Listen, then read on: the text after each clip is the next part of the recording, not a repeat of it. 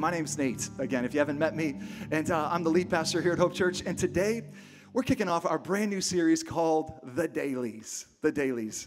It's for the next 5 weeks, we're going to be talking about the mercy of God on the daily. I don't know if you remember it or not, but way back in the olden days, they used to have these things called newspapers. It was on real paper. Anybody remember those days? And every day in the newspaper, they would have fresh news and they would have fresh daily comics. In the really, really olden days, they would have the comic strips called The Dailies, and they'd be about Superman and really cool superheroes. They called them The Dailies. But our newspaper, they had comic strips. Anybody ever read the comics? Fan of the comics in the morning? I used to wake up early, and I delivered these papers that were full of news and daily jokes and all this stuff. I deliver it to people's houses in the dark at like 4:30, 5 o'clock, 5:30 in the morning. I was a paper delivery boy, yes. Rain, snow, sleet, or shine, I was right at your front step with the dailies divine, right? No, I'm just joking. I don't know. I had to rhyme something, but there I was. From the age of 12 to like 18-ish, 19-ish, maybe even 20-ish. I think my dad kept it going after I was like past my prime. And every day we would, or he would, or I would deliver the daily newspapers. And almost every morning after deliveries, I would make myself a bowl of breakfast. It's called cereal. I can still make cereal if you ever want to come over. I can make you the best bowl of cereal I've ever had. I got soy milk, I got fat-free milk, I got regular skim milk, I got watered milk, I got real milk, 2% milk. I got all the milk, and I got all the cereal you could ever want. I'm really good at cereal, okay? I'll go toe-to-toe. Mike's Cereal Snack Shack, okay. I was just thinking about different jokes. Okay, I really did. I sat down almost every day after delivering. It took me an hour, sometimes hour 15, depending on the weather, to deliver the papers, and then I would go, and I'd sit down at my kitchen table with my family or without my family, and I'd read the daily comics. Anybody ever do this? The daily comics. I didn't care about the news. I didn't care about Y2K. I didn't care about Afghanistan, which started a long time ago. I just wanted to see Peanuts. Anybody ever seen Peanuts? I wanted to see Beetle Bailey. I wanted to see Blondie. Show me the Marmaduke, right? More Marmaduke. The Family Circus. How many guys remember these comic strips? Okay.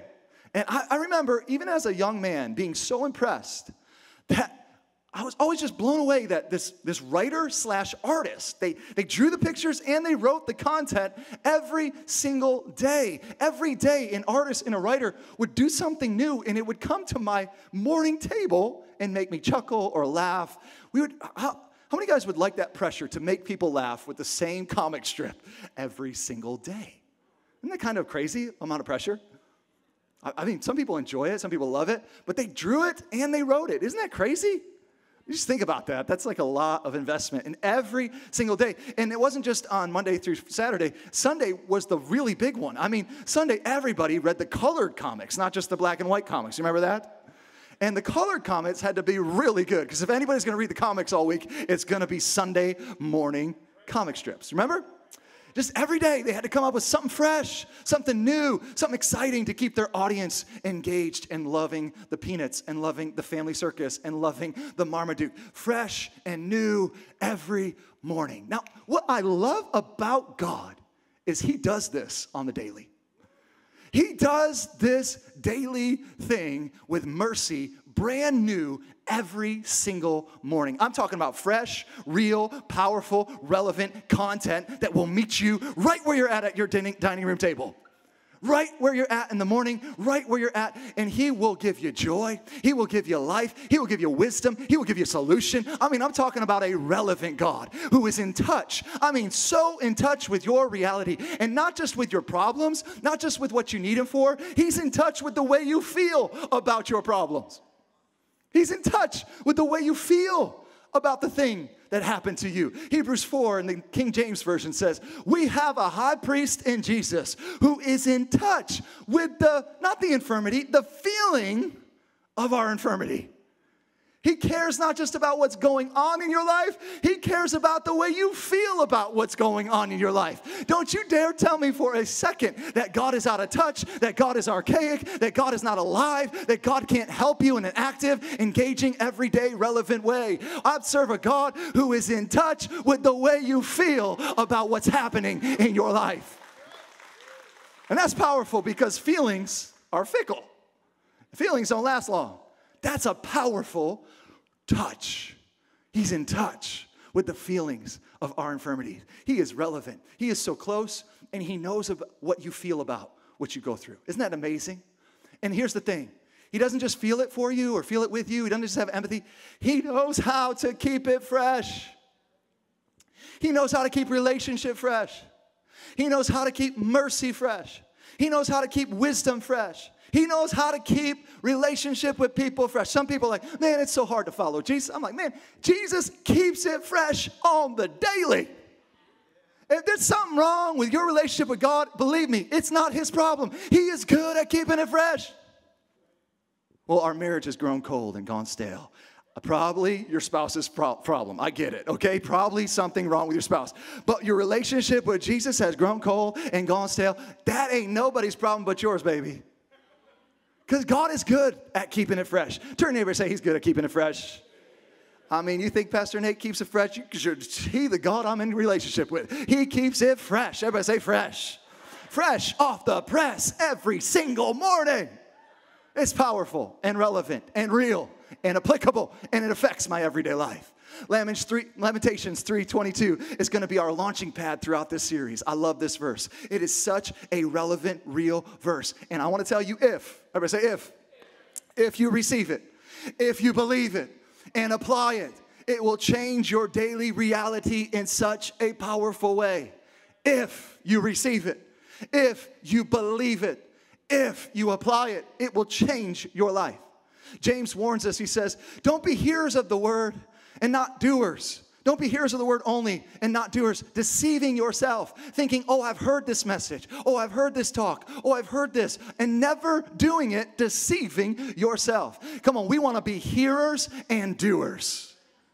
Hearers, believers, and appliers. I'm receiving it to believe it. I'm believing it, therefore receiving it. Are you with me this morning? Anybody receive something from the Word of God today? Fresh. Come on.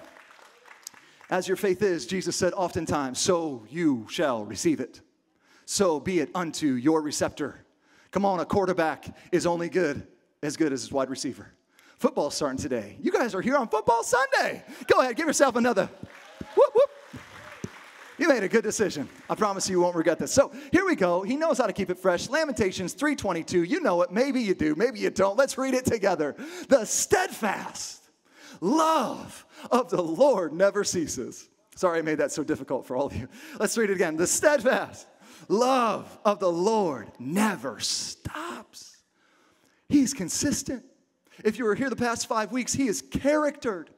He doesn't change. He's the same God yesterday, today, and forever. And yet, he keeps it so fresh. His mercies. You reading it with me? His mercies. Let's say it together. His mercies. Plural. Many, much mercies. He's got manifold mercy for manifold messes.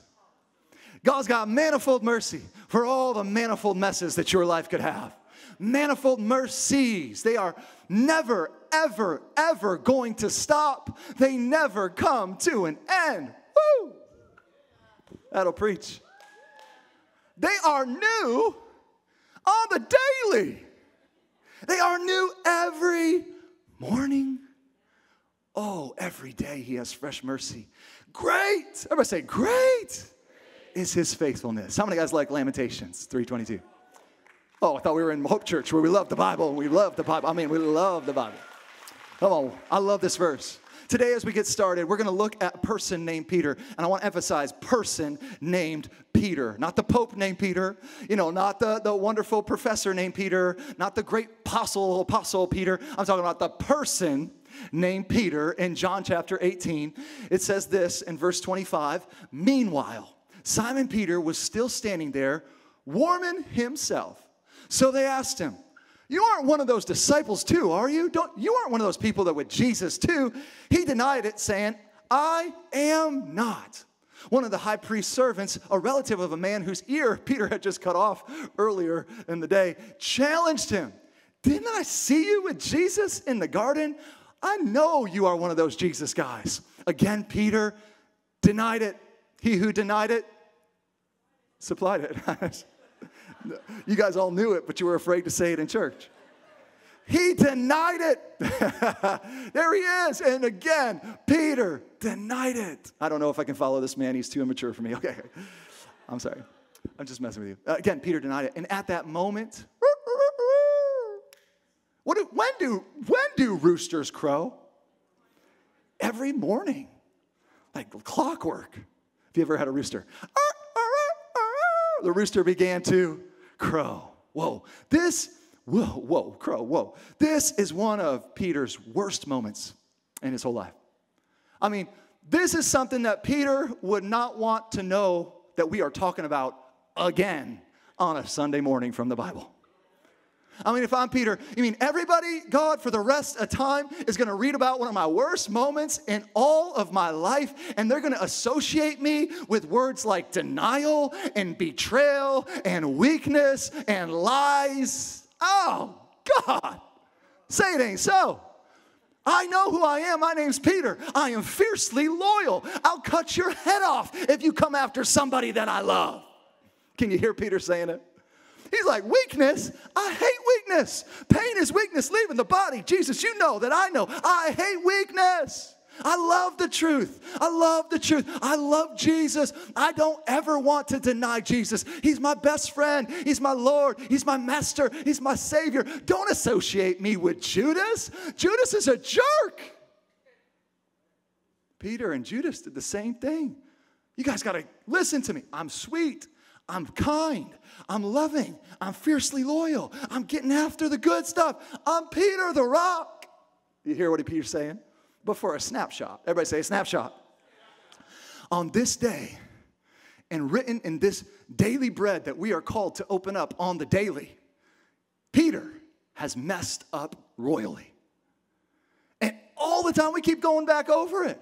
He missed the mark, and there it is in black and white in your daily bread. Boom. It's bad. And everybody knows what he just did. Everybody knows. He's a liar, a denier, and a supplier of Jesus' crucifixion. Now, I don't know. We just did an entire series on character building if you're with us the past 5 weeks. But everybody in here has something in their life somewhere that you would not want to read about in the daily headlines of the newspaper. You would not want in the comic strip in front of your kids. Again, there is not a person listening right now. I just want to make sure you're at Hope Church where we like to keep it real. There is not a person listening right now or on the live stream who does not have something in your life somewhere that would make you uncomfortable if it were read out loud in front of everybody.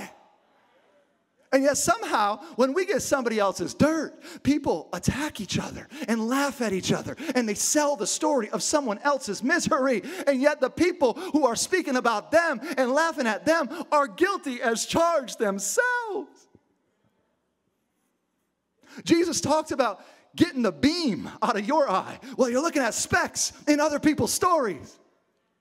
But what I love about God's word is that God exposes the fact that the men and women that he chooses to use in some of the mightiest of ways were simply that, men and women, pure people. They were not angelic. They were not ultra spiritual. They are not untouchable people that we should look to for prayers to be answered. St. Peter of Augustus and St. John and St. Luke, we don't pray to these people. They're just people. They were simply people that needed God's grace, which is his empowerment, and they needed God's mercy, which is his second chance. A lot of people think grace and mercy are the same thing. Mercy is getting what you don't deserve. Mercy is a second chance that you shouldn't get. Grace is the empowerment to live in the second chance after you get it and do the impossible that you know is not possible for you to do by yourself. And this isn't a series on grace. This is a series on mercy. I'm talking about mercy. I mean, this is a very shameful moment in the life of a great man named Peter. And I want to say that one more time. This is a very shameful moment in the life of a great man named Apostle Peter. Now, great and shame don't seem like they go together, but they do. Great and shame. little wormy shame. Don't go to, but they do, because you can be great about one thing over here and still have shame about another thing over here. You can be crushing it at work, baby, and your marriage is a mess. You can be great with your kids, and yet you treat strangers like trash. This is Peter. Great and shame-filled. This is the guy that Jesus said was the rock. And upon this rock, this principle, I will build my church. That's coming out of your mouth, Peter.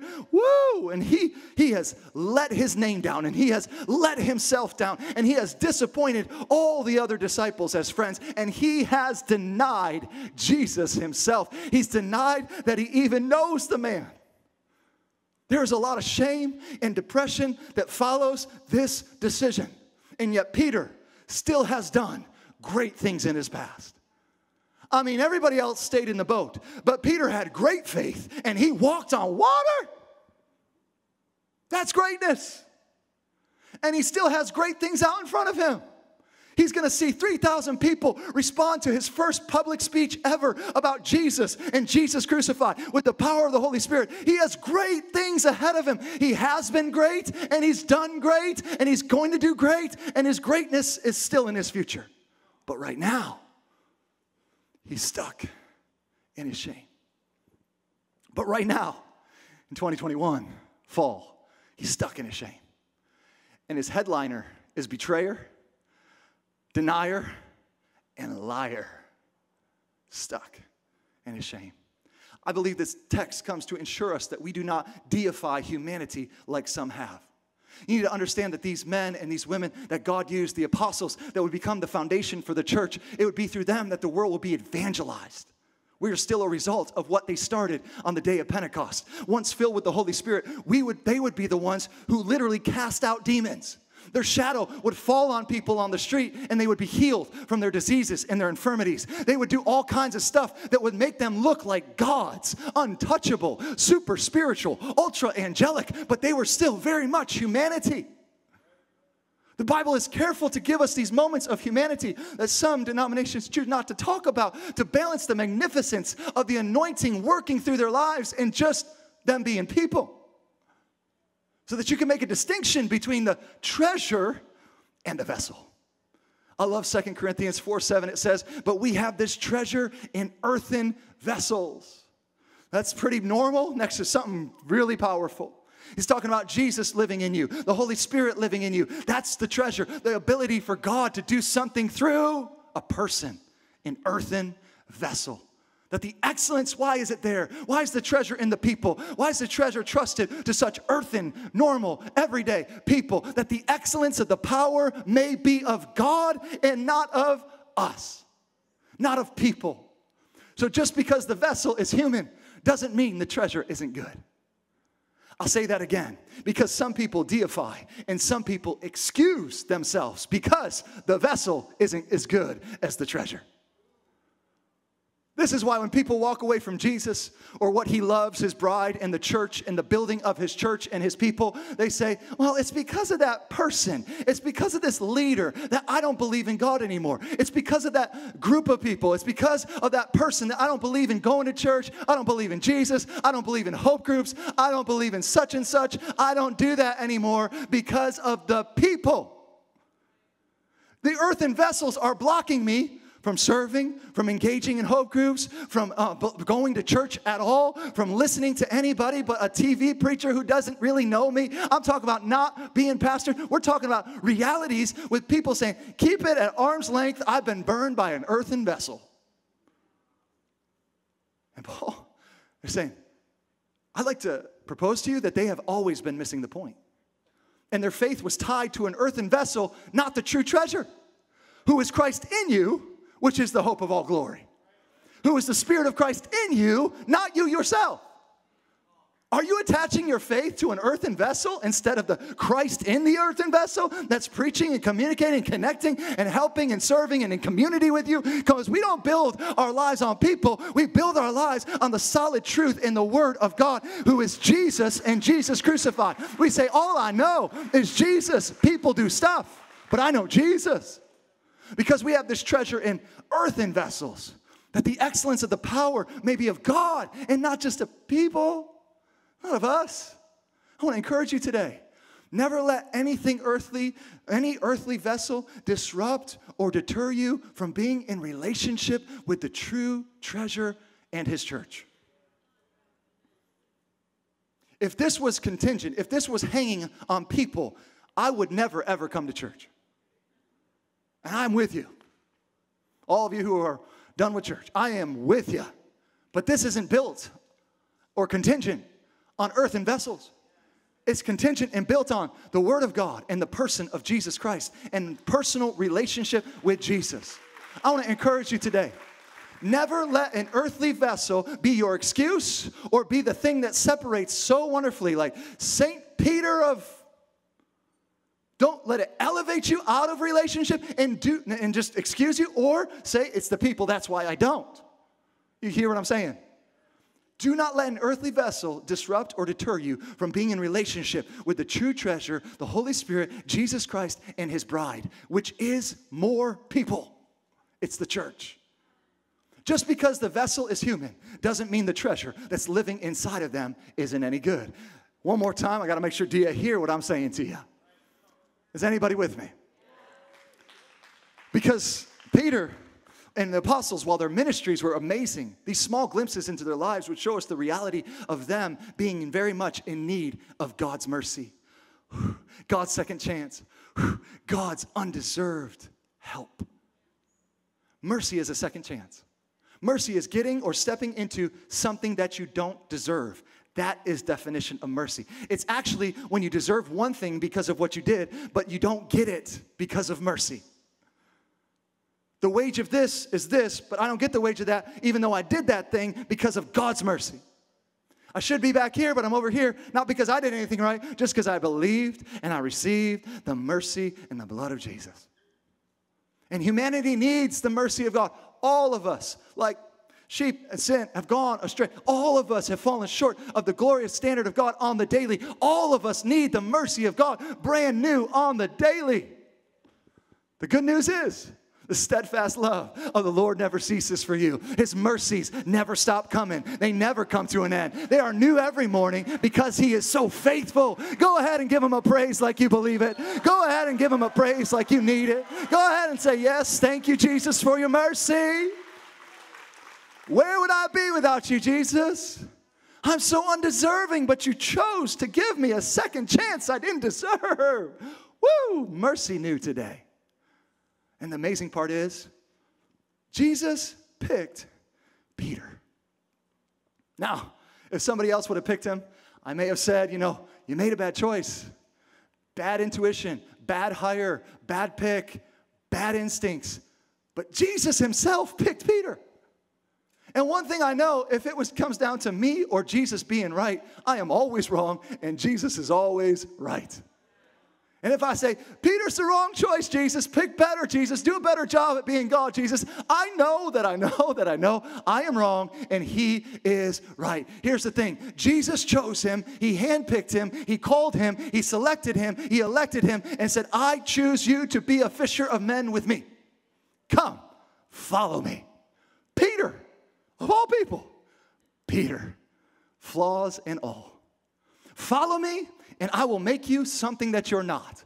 Follow me, and I'll make you a fisher of men. You've been a fisher of fish your whole life, but I'm going to turn you into something that you are not. It's the same skill. It's the same kind of thing, but it's really who you are and who you've always been created to be. It's just in the wrong pond. We're going to go fishing for people. And Jesus took full responsibility for Peter's success as his leader. Follow me, and I will turn you into something that you're not. I take responsibility for your success in life. And yet, the moment of truth, at daybreak, at dawn's decision, at rooster crowing time, we find Peter warming himself by the fire of the people he used to fight, literally. He is like switch teams in the moment that Jesus has needed him on the field the most. He's gone to the other side's bench. The truth is, for being so brave, for being so bullheaded, for being so bullish, he was just actually a scared little boy needing some comfort in a time of trauma. In one moment, he's ready to die. The next moment, he's ready to deny. But you can't judge him on one day's activities. He will ultimately experience martyrdom and give his very own life for Jesus. He's going to die on a cross upside down. But at this particular moment, he's lying, he's cursing, he's swearing, he's running away from Jesus, and he is filled with shame. And it is really hard to tell in this moment who Peter really is because of all the shame that is attached to this moment of identity. Shame is a pain that you cannot take a pill for. You can't go to a doctor and get a prescription for your shame. Shame is personal. Shame runs deep. Shame stays beneath the surface and gets in your subconscious. And the truth is, nobody knows that behind it all, the reason you didn't do more, the reason you didn't want to go further, the reason you didn't want to climb higher, it's not because you're not able, it's not because you don't believe in yourself, it's because of the shame beneath the surface that's stunting and stifling your destiny. The reason you didn't believe in yourself and you aren't free to be who you really know you are is because of shame. We live in a culture today where people are just afraid to run for public office. Who wants to step up and step out just to be shamed by everybody for having an opinion? People even say it to you. Shame on you. You believe that? Shame on you. You take a stance for that? Shame on you. You should be ashamed of yourself. It's a culture where you can be canceled within a day. There is no mercy, much less mercy new every morning.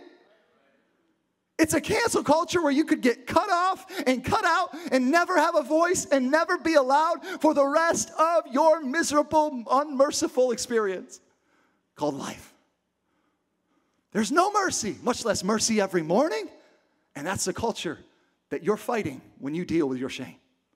Because you know you're more familiar with this culture than you are with kingdom culture, which says mercy brand new every morning. I don't give a hoot what you did yesterday. Nothing is too far gone. Nothing is impossible for me. I still love you. I like you. I believe in you. I'm for you. I want to help you. Today, I'm all the way for you. Right here, right now. No fear, no insecurity, no brokenness, no emptiness, no baggage, no bondage. You can be shame-free. And that is so countercultural to what you hear in the candy shop, in the coffee shop, and in the hair salon. Because we are inundated with a cancel culture. You make a mistake and people find out you are done. You are done. No mercy. Not even for 6 months these people fall off the planet. You did what with who? We hear about you for a hot second and then we never hear from you ever again. And if you do show up again, it's with lots of shame. Mercy new every day. What planet, what daily planet, Superman, are you living on? Are you catching what I'm saying? You may be smart, you may be gifted, you may be chosen, you could be a king in your realm, but it is becoming less and less popular to be powerful because people are looking for heroes that are not human. I need a hero. He can't be human, right? They want you to be what they can't be. They want you to be, let's just say it, Jesus himself. But who are we kidding? Come on, man. Who are we kidding? Even if they met Jesus, they would reject him too. They'd figure out something to cancel him for. They'd crucify him over something. God in flesh stood before hundreds and thousands of people, and they still found something wrong with Jesus. Who are you fooling? Letting your shame dictate your destiny. Popular opinion mess with your purpose. The reason I love taking my shame to Jesus is because only Jesus has the ability to, in truth and in mercy, weigh the assets against the liabilities and not judge you through one slice, one snapshot, one stage of your life. He says, I see bigger than that. I am bigger than that. I know the end from the beginning. I see you. You went off, but I have mercy fresh, mercy fresh, mercy fresh, mercy fresh. And that is what separates him from the sea of people who only see what you did wrong. That is what separates him from the sea of people who have an opinion about your baggage. Well, I don't know. You have a problem with this person? What separates Jesus? He didn't have problems with people. He loves people. He's not trying to protect people from people. He is for people. He believes in people's potential. He doesn't have to be like, yeah, but remember what happened back in 2010 when they were on that vacation and that other thing happened. It's like, no, I believe in the wholeness of their marriage. Mercy has set them free. As far as the east is from the west, so your sin is removed from you. There is therefore zero baggage attached to your life. And it's not judgment by the masses. Honestly, if we're honest, it's not the opinions of other people that control us. Sometimes in a major way, yes. But not only a judgment from the crowd. Come on, it is a judgment of yourself. Shame equals a negative self-judgment. Shame equals a negative self-judgment. A viewing of yourself as worth less than before what you did. And that's what Peter did. He just evaluated himself after the shame set in. And he was like, I'm worth less. I'm going back fishing for fish. I'm done trying to be what God called me to be. I'm going to sit down. I'm going to settle down. I might be gifted. I might be anointed. I might be appointed. I might be great. I might be the king in this realm, like a big impact maker. But I'm going back to fishing for fish because shame stops you from going after your dreams. Shame stops you from living your life to the fullest. Shame stops you from being who you really know you are. Shame stops you and makes you punish yourself. It's not just, I messed up, I was wrong, and I'm sorry. No, shame goes beyond repentance. It says, because of what I did, I am worth less. I didn't just do wrong, I am wrong. And I've heard some people say this, if I don't really feel it, I deserve to feel it for what I've done. And if I don't really feel it, I'm not really sorry. Oh, do you know? I've been in churches where people are like, you're not sorry unless you're up front. Everybody sees what you did, and you're crying with tears in your hands, and you are just sobbing, and everybody knows you better be sorry. And unless they don't do that, they don't call it repentance. I'm not making this up. This is real. People are like, everybody needs to know, and then you can be forgiven. That's called shame. That's called guilt. That's called condemnation. It's not just, I did wrong, I am wrong. And I deserve to feel it for what I've done. And if I don't feel it, I'm not really sorry. That's the opposite of mercy, sir. That is the opposite of mercy. That is the opposite of getting what you don't deserve. That's you got what you deserved. Everybody knows, and now you can be free. No. That's not God's mercy. That's human mercy. That's you say you're sorry and really mean it, and then we'll start again. God's mercy is dumber than that. It's actually, I know what you did. I saw what you did. I actually pre-saw what you did, and I still believe in you. And here's fresh mercy, brand new this morning because of what I see in you. You can do this. You are well able. Come on, you're set free. Let the blood of Jesus cleanse you from all that unrighteousness and be free indeed. That is the opposite of forgiveness. One of Jesus' biggest teachings, which forgiveness means freedom. Freedom. And that is what the Bible says. There is therefore now no shame, zero condemnation for all of you who are in Christ Jesus. I like to say, if you are continually and perpetually carrying around shame and guilt and condemnation, I'd like to disassociate you with the Jesus that you think you know and introduce you today to Jesus that I know. It's the Jesus of Romans 8, chapter 1. There is therefore now no condemnation for those of you who are in Christ Jesus. And I don't know what spirit you think you're talking to that's making you feel guilty, but it's not the Holy Spirit. I don't know what God has got you in an arm hold saying, do you really mean it? Do you really mean it? You should feel it. You should feel it. You should feel it. Shame and guilt and clouds and anxiety and all of this pressure and depression going fishing. It's not from God. It's not from God. There is, therefore, right now, on the daily, no condemnation for those who are in Christ Jesus. As a matter of fact, the old things have died. The new man has come alive in Christ Jesus. You are not what you did. You are who he says you are. And you can do what he says you can do. Come on, you got a real reality, fresh, new creation in Christ Jesus. You are now, it goes as far as to say, just like Jesus, the righteousness of God in Christ Jesus. As he is, so are you in this world. In this world? Yeah. I thought it was when I got to heaven. No, no, no. As Jesus is, so is your position and your cleanliness and your reality in this world, on the earth. No condemnation. So, who do you know again that always makes you feel guilty? I'll tell you, two people know what you did. The accuser of the brethren and you. And the enemy of your soul, he will remind you. He'll say, remember when? Remember what you did? You are what you did. You are what you did. You remember this? Remember that? And that's called accusing of the brethren. And Jesus has a solution for that. He says, I sit at the right hand of God, and I live to make intercession and to shut down that garbage. There is therefore now no shame that sticks. No shame that sticks. Shame just slips right off of you, baby. You are in the blood of Jesus, and if you receive that shame, you are going against his great name. And who he is, and what he stands for, and what he's finished. Well, I got to hang on to some shame, or else I'll do it again. Whoo. Hi, my name is Nate, and I'm an addict. That is not who you are. That is an association. I am an addict. I was an addict. I did addiction patterns, but I am not an addict. I am the righteousness of God in Christ Jesus. Hi, my name is Nate. I'm an alcoholic. Stop saying that. You're saying Jesus and his finished work on the cross has no relevance or reality in your life. Once it's done, it's done. It's finished. What do you think it's finished means?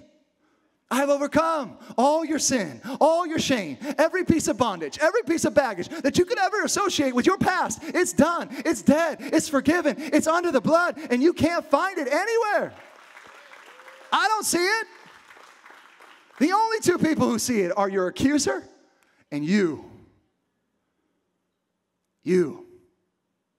The only person who will bring this stuff back up is you or the enemy of your soul. Don't tell me the Holy Spirit made you feel guilty. He doesn't. Don't tell me that God made you feel really heavy and depressed and carry something. Come on, come to me. I'll give you rest for your soul. My yoke isn't hard or heavy. I'll give you peace and ease from the shame, from the pain, from the brokenness. You don't have to stay here forever. That's who God is. He said, I can deliver you, forgive you, wash you, cleanse you, make you new. Either he can or he can't. What Jesus are you serving? I know it's simple, but sometimes the most powerful realities are the simplest of them. And here's the thing. You never believed in Jesus, so you never received mercy. That's why you're carrying on shame and guilt and condemnation. Because you cannot believe and not receive. Why do I receive it or reject it? Some people are rejecting mercy, fresh chances. And how do I know they've been rejecting it? Because they live in anxiety and shame and guilt and remorse, and there's something underneath that they can't get rid of. I'd like to introduce you to Jesus, who doesn't just pat you on the back and let you sit in your shame. He says you're free. What are you doing here? It works. Why are you telling everybody it doesn't? Come on now. You don't receive because you don't believe. Most of life's realities in Christ are through faith, by grace. It's a gift of reception. Gifts you have to receive, not of works, lest any man should boast. These are Bible verses. It is by grace, through faith. It's undeserved, unmerited. Favor of God, through believing, that you therefore receive. Not of works, not of feeling it, not of working it out yourself, not of really getting through it and carrying it around and showing everybody how well you're getting over it. No. It's like by faith, through grace, not of works, lest anybody should boast about getting free from their own shame. You can't do it, baby. That's why I turn to Jesus. The truth of the matter is, sometimes self-punishment is the worst sentence that any judge could put on you. It's even worse than what they think. And some people live by the opinions of other people. I'm talking about self-punishment, self-judgment. It's the way you see yourself that makes your shame so powerful. If anybody comes and tries to love you, you won't let them love you. And Justin's like, let me love you, let me. And you're like, no, because you don't love yourself. If anybody tries to receive you and you push them away, you're like, no, why would you love me? Why would you want somebody around you who's worth less than what they were before? The shame. And so you self-sabotage with shame. Promotions on jobs, friendships, relationships, even in family life. Because even though they don't even know what it is that you're carrying, you believe that you are worth less because of what happened to you, because of what you did to someone else. They think you're an amazing woman. You're like, no, I'm not. I'm a slut. You don't know what happened to me. And you carry the shame of what somebody else did to you and how they abused you. You're like, I am the worst. I feel dirty. I feel gross. I have a Savior with a solution for that. You don't have to be a victim of what he did to you, she did to you. You can be set free from that crazy aunt that hurt you, molested you. I'm telling you the truth. You just have this self-sabotage. They say, you're a good man. You're a powerful man. And you say, no, I'm not. I'm a piece of trash. I am worthless. You have no idea my personal pain. Shame. Shame sits beneath the surface, and it eats away at you. It's not what we're eating us. It's not what we're eating that is making us feel the weight and gain weight. It's not what we're eating that's making us, when we stress eat and when we gain weight. It's what it's eating at us that gives us anxiety. Shame is eating at our peace. Shame is eating at our rest. Shame is eating at our joy. It's eating at our marriages. It's eating at our careers. It's eating away at our commitments and our self-esteem and our self-worth. And somebody has got to preach about shedding the shame once and for all. We got to get rid of what's stopping us from being who God says we are. Because shame is killing our potential. You don't be who you really are because shame is in the background, underneath the surface, sitting on your subconscious. Shame is shutting down your giftedness. Shame is silencing our voices. Shame is making the church so sheepish in 2021. Because if I throw something at you, you can throw something back and it'll stick to me because of shame. Who steps up? Who steps out? Who risks something? Nobody. Why? Sheepish shame. But the truth is, Jesus said, the truth will set you free. What's the truth? I am the righteousness of God in Christ Jesus. The just shall live by faith. Justified means just as if I'd never sinned. Justified by Christ. Justified in Christ Jesus. Come on. The just shall live by believing this stuff. Do we believe it? And do we receive it? Or do we carry it and say, what you did isn't good enough for me? Jesus said, I have come to shut down shame and awaken you to your destiny. I want to see you walk in your purpose and your life to the fullest. And I want to see what you've been created to be at work in the earth. I didn't make you to sit in shame. I made you to be set free and to run into your destiny. Come on, you're not your shame. You're not what you did. You can be free, free, free, free. I have life to the fullest for you, but you got to shed the shame. So Peter, the great apostle of the New Testament, is warming himself by the fire of his enemies because it's cold outside. And he's close to the fire because he's trying to get comfortable on a cold morning while Jesus is getting ready to be crucified. I got a question for you. Are you trying to get comfortable with your shame? You trying to get comfortable with what you don't belong in while Jesus is being crucified so you don't ever have to live in it? See, he's trying to get comfortable by the fire of what's going on with the way most people handle their shame, the way most people do life, the way most people think. And Jesus is like, I'm being crucified in the morning in just a few hours so you don't have to carry your shame, and you're trying to get comfortable with it, sitting with your enemies. I got a question for you. Are you trying to get comfortable with your shame while Jesus is getting crucified for your shame? Come on now. It's happening within the same day of mercy. Brand new. And they asked him, weren't you with Jesus? And like, no. I'm not one of them. I'm not that guy. And he's like, no, I saw you in the garden. I remember you in your strength. Do you have anybody in your life that could come up to you in 2021 and say, I remember in 1999 when you were on fire for Jesus and he was all over you and he was using your gift and you were an amazing powerhouse person of God? I remember you in your strength, but you're not strong anymore. The guy in the garden is like, I remember you in your strength when you were protecting Jesus. And you're like, yeah, shame has really taken over. I don't do that anymore. It's been a few hours. I'm in a really shamey place in my life right now. And shiitake mushrooms are hitting the fan everywhere. I remember you in your strength, yeah, but you don't know me in my shame and my stuff. I remember when you were cutting off the ears of men that you are sitting around in circles with right now. And he gets angry and he says, no, I'm not, damn it. I'm not the man. He starts cursing. Little girl's like, I know it's you. And he's like, it's not me, damn it. And he's like, I didn't even know the blankety blank man. And he cursed them out trying to convince them, I'm not with Jesus. Have you ever cursed something out trying to convince yourself? He cursed him out, trying to convince himself, I'm not with Jesus. I got nothing to do with that, nothing to do with those crazy people. And he's denying Jesus.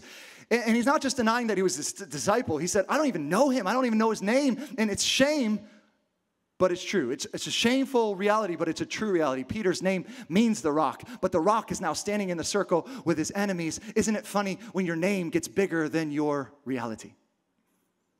When you got a great name, great woman of God, great this, great that, great professional. You got more initials in front of your name than you know what to do with. You are a great do, and that great, and you're great at this, and you're great at that, and you have a great name, but you got a messy past. You got a great name, but you got a messy internal reality. Peter couldn't live up to his name. I'm not the rock. Jesus called him the rock, but he was acting like a reed, going this way and bending that way and going with this crowd and going with that crowd. He was not a rock. He was a reed. He was scared. He was insecure. He's afraid for his life. So he walked away because his name was better than his life. This is the whole series we just did on character. Go on, your name and your life have to come into alignment, into agreement with who God says you are. And Peter is in a situation of fluctuation. And somebody right now in this room and watching online is in a situation of fluctuation. And even though we've been talking about character, you're not living up to your highest ideals and you are not being very integral. But God wants you to know you might be scared. You might be scared inside. You might be shame-filled. You might be compromising to survive. But He is still coming today with a fresh chance of mercy ready for you. He says, my second chance is real. My second chance is available, and I am ready to meet you where you're at today. You might feel smothered in shame and guilt and condemnation, but I want you to know Jesus still loves you. You might smell like the smoke of the enemy's fire, but Jesus still wants you. You might smell like what you did last night, but Jesus still wants you. No matter where you've gone or what you've done or how far it is for you, I'm telling you, Jesus is still a merciful God who's rich in mercy. Peter couldn't believe that, like most people in this room. So he said, I'm going fishing. Well, I would never do that. I would just believe it and receive it. Yeah? Did you spend 3 years with Jesus on the planet in the flesh? 2? And you still think that you wouldn't reject Him?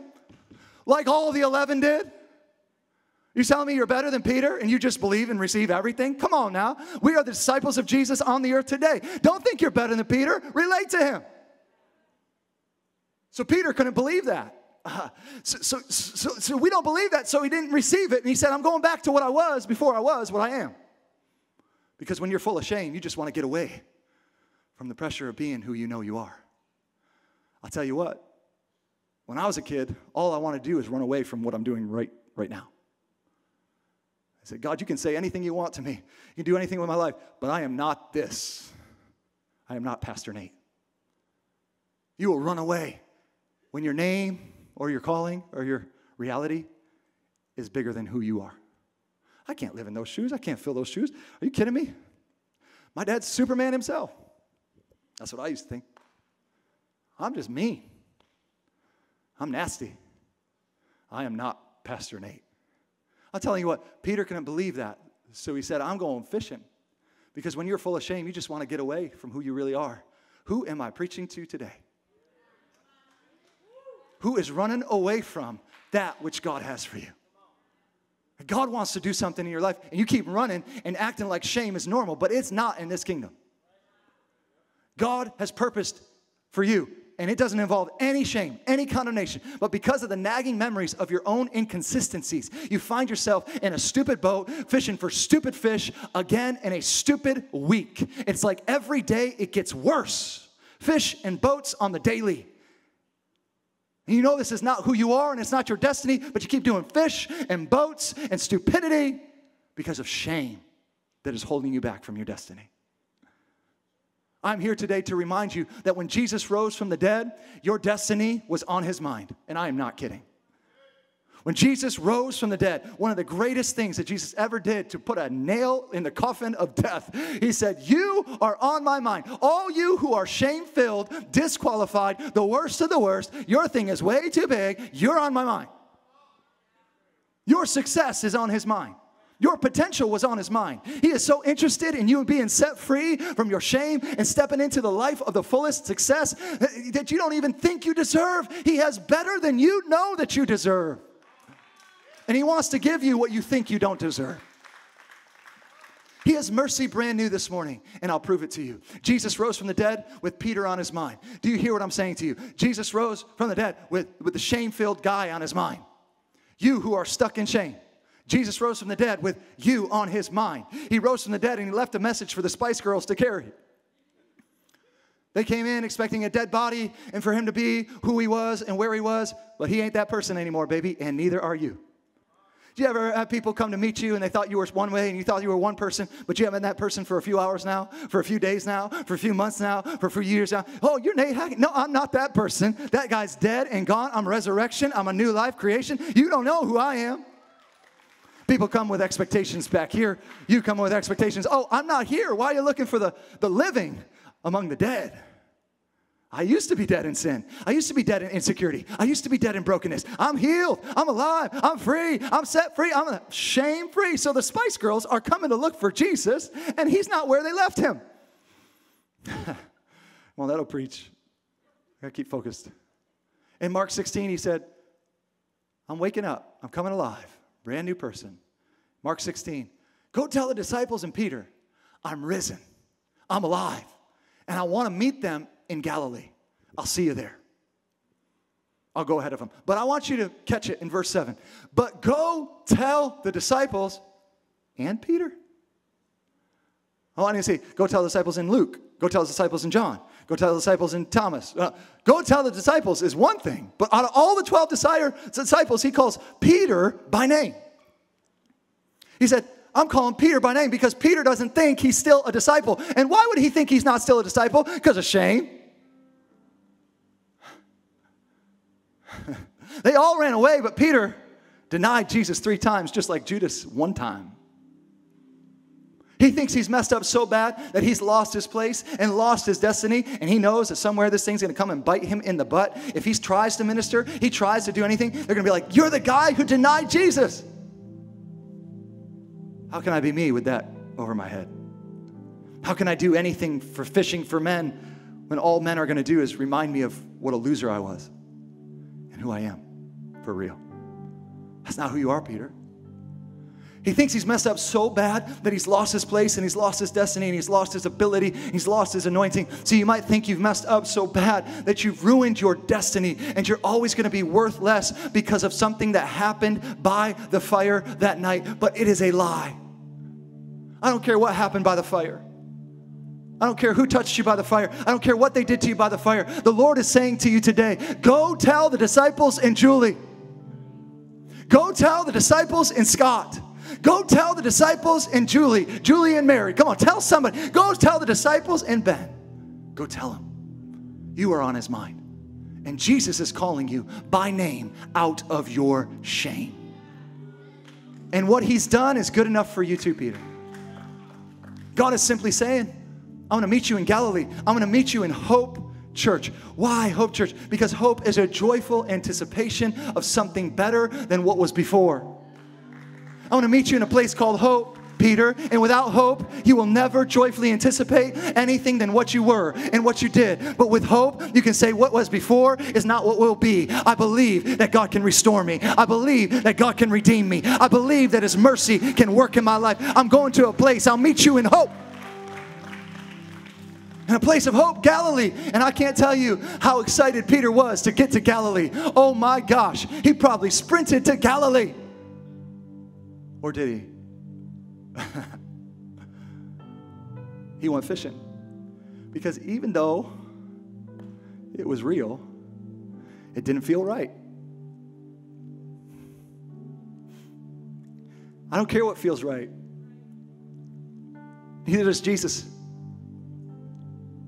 And if you don't come to him, he's going to come to you. And he went to where Peter was. And he stood on the shore and he said, are you hungry?